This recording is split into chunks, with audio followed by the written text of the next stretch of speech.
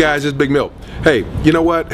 Some of you heard me speak at your school, and you may have heard me talk about this before, but when I was a kid, I used to get teased a lot. And I got teased sometimes because of the fact I had that disease called Afro won't grow. In other words, back in the day, everybody wanted a big fro. I never had a fro, never could get a fro. Tried everything I could to get a fro, couldn't even buy a fro because they didn't make fro wigs back then.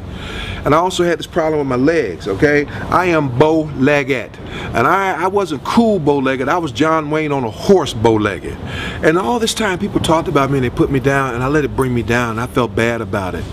And then I realized that even when I started trying to change and started trying to do strange stuff with my hair so that people would approve of me, that didn't impact how they treated me. They found something else to talk to me about. Then you know what I found out? I had a friend of mine, he had a great fro. He had the best fro in the world. You know what I found out? People talked about him and messed with him too. And then I had friends of mine whose legs were perfectly straight. And you know what? People talked about them too.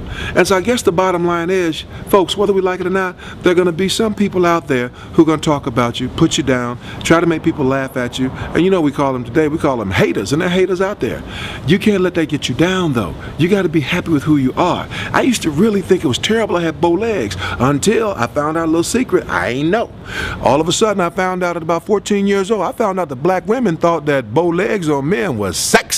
Shouldn't have told me that. I started trying to walk bow-legged from then on. The point I'm making, guys, is this. There are people who are going to put you down, but at the same time, choose your friends wisely and find people who lift you up. I'll talk to you later. Life lessons. We live, we learn. So pay attention.